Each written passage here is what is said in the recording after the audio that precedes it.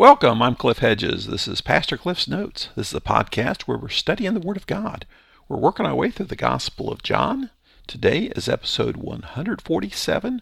We're looking at John chapter 12, verses 44 through 50. Let's read the passage.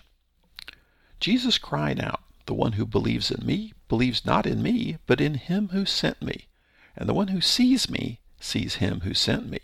I have come as light into the world, so that everyone who believes in me would not remain in darkness. If anyone hears my words and doesn't keep them, I do not judge him, for I did not come to judge the world, but to save the world. The one who rejects me and doesn't receive my sayings has this as his judge. The word I have spoken will judge him on the last day. For I have not spoken on my own, but the Father himself who sent me has given me a command to say everything I have said. I know that his command is eternal life. So the things that I speak just as the Father has told me." Well, this is the end of Jesus' public ministry. Now, we saw earlier that Jesus had gone away and hid from the crowd. That was earlier in chapter 12, verse 36.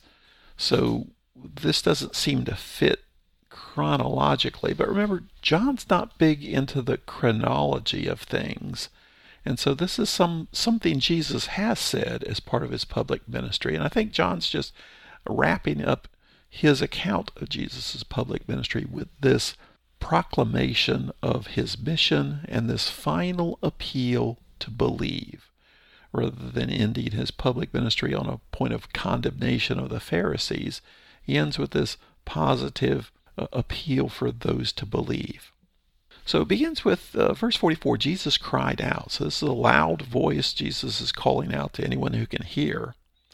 And he has this discussion of the unity of himself and the Father. We've seen this before a lot, and it's really coming out here. The one who believes in me believes not in me, but in him who sent me.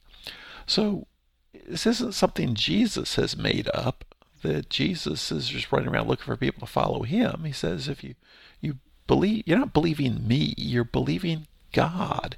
This message is from God. And then in verse 45, the one who sees me sees him who sent me. To see Jesus is to see the Father. To believe in Jesus is to believe the Father. And there is this unity between the two of them. In verse 46, it says, "I've come as light into the world, so that everyone who believes in me would not remain in darkness." And this goes along with this theme we've seen in the Gospel of John, the idea of darkness and light, that Jesus has come as light into a dark world. John opened his Gospel in the prologue with, "In him was light, and that life was the light of the world." And the light and darkness we saw a lot in chapter 3. So as he's wrapping things up, he's reminded everyone that he has come into the dark world, a dark world which is separated from God, as the light to lead people to God. And that's his mission, to rescue those of us in the darkness and bring us into the light, because he himself is the light. Then verse 49 says, "If anyone hears my words and doesn't keep them, I do not judge him, for I did not come to judge the world, but to save the world." He said this in chapter 3 after the interaction with Nicodemus, that I did not come to judge the world, but to save the world.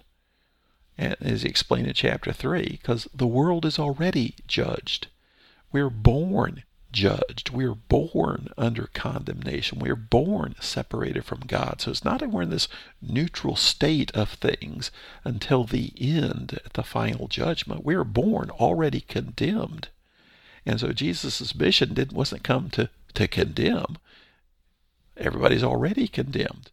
He came to rescue people from that state of condemnation and bring them into a state of reconciliation with God, a state of salvation. So the world is already condemned. But then in verse 48, he does speak of a final judgment. The one who rejects me and doesn't receive my saying has this as his judge. The word I've spoken will judge him on the last day. Now, we're already under condemnation, but on the last day there will be a revelation of you rejected the gospel. You rejected the offer of salvation. You rejected Jesus. And so I think that will be revealed in the final judgment. And he talks about the Father again, verse 49, "For I have not spoken on my own, but the Father himself who sent me has given me a command to say everything I have said." So if you believe me, well, you're really believing the Father. If you see me, you're really seeing the Father, because the words I am speaking, the very message I am bringing, is from him. He's in charge of this. This is his plan of salvation. This is his plan of redemption for the world. So if you believe the message of Jesus, you're believing the plan of God. You're believing what he has said. And then he echoes that in verse 50. He says, I know that his command is eternal life. Notice he says his command. So he's talking about the command to believe. And he's talking about the gospel message. The gospel message isn't just about eternal life. It is eternal life. And that's where you can't separate the message from the messenger when it comes to Jesus. Jesus brings the message, but he is the message. He is the light. He is eternal life. And so when we place our faith in him, we're really believing the message from God. And then the last half of verse 50, he says, "So the things that I speak just as the Father has told me." So throughout this, he's talked about the unity of himself and the Father. He began talking about believing and seeing, and to believe both Jesus and the Father, to see both Jesus and the Father. And he refers to the Father here as the one who sent me. So we have these three verbs: believe, see, and sent. And he's all setting this up actually for next chapter. He's going to actually add to it the verb receive. So we believe and see the one who is sent, and then receive that which the Father desires.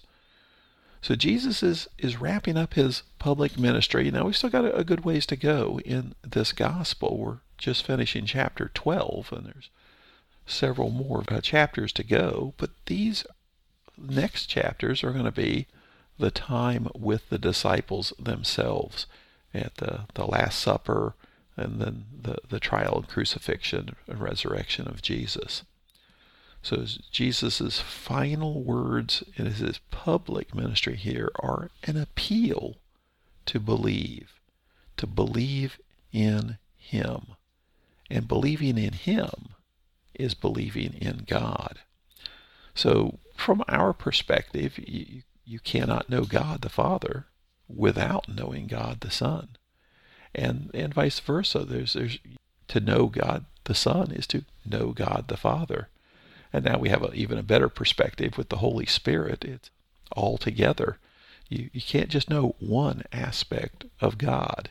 You know God as God the Father, God the Son, and God the Holy Spirit. And Jesus is making that clear here in this appeal, is that this all is from heaven. This is the plan that God came up with before he ever created the world. And Jesus is the messenger with the plan from God. And so this is the way we know God, through the gospel of Jesus Christ. Thanks for joining me. Join me again next time as we continue working through the Gospel of John.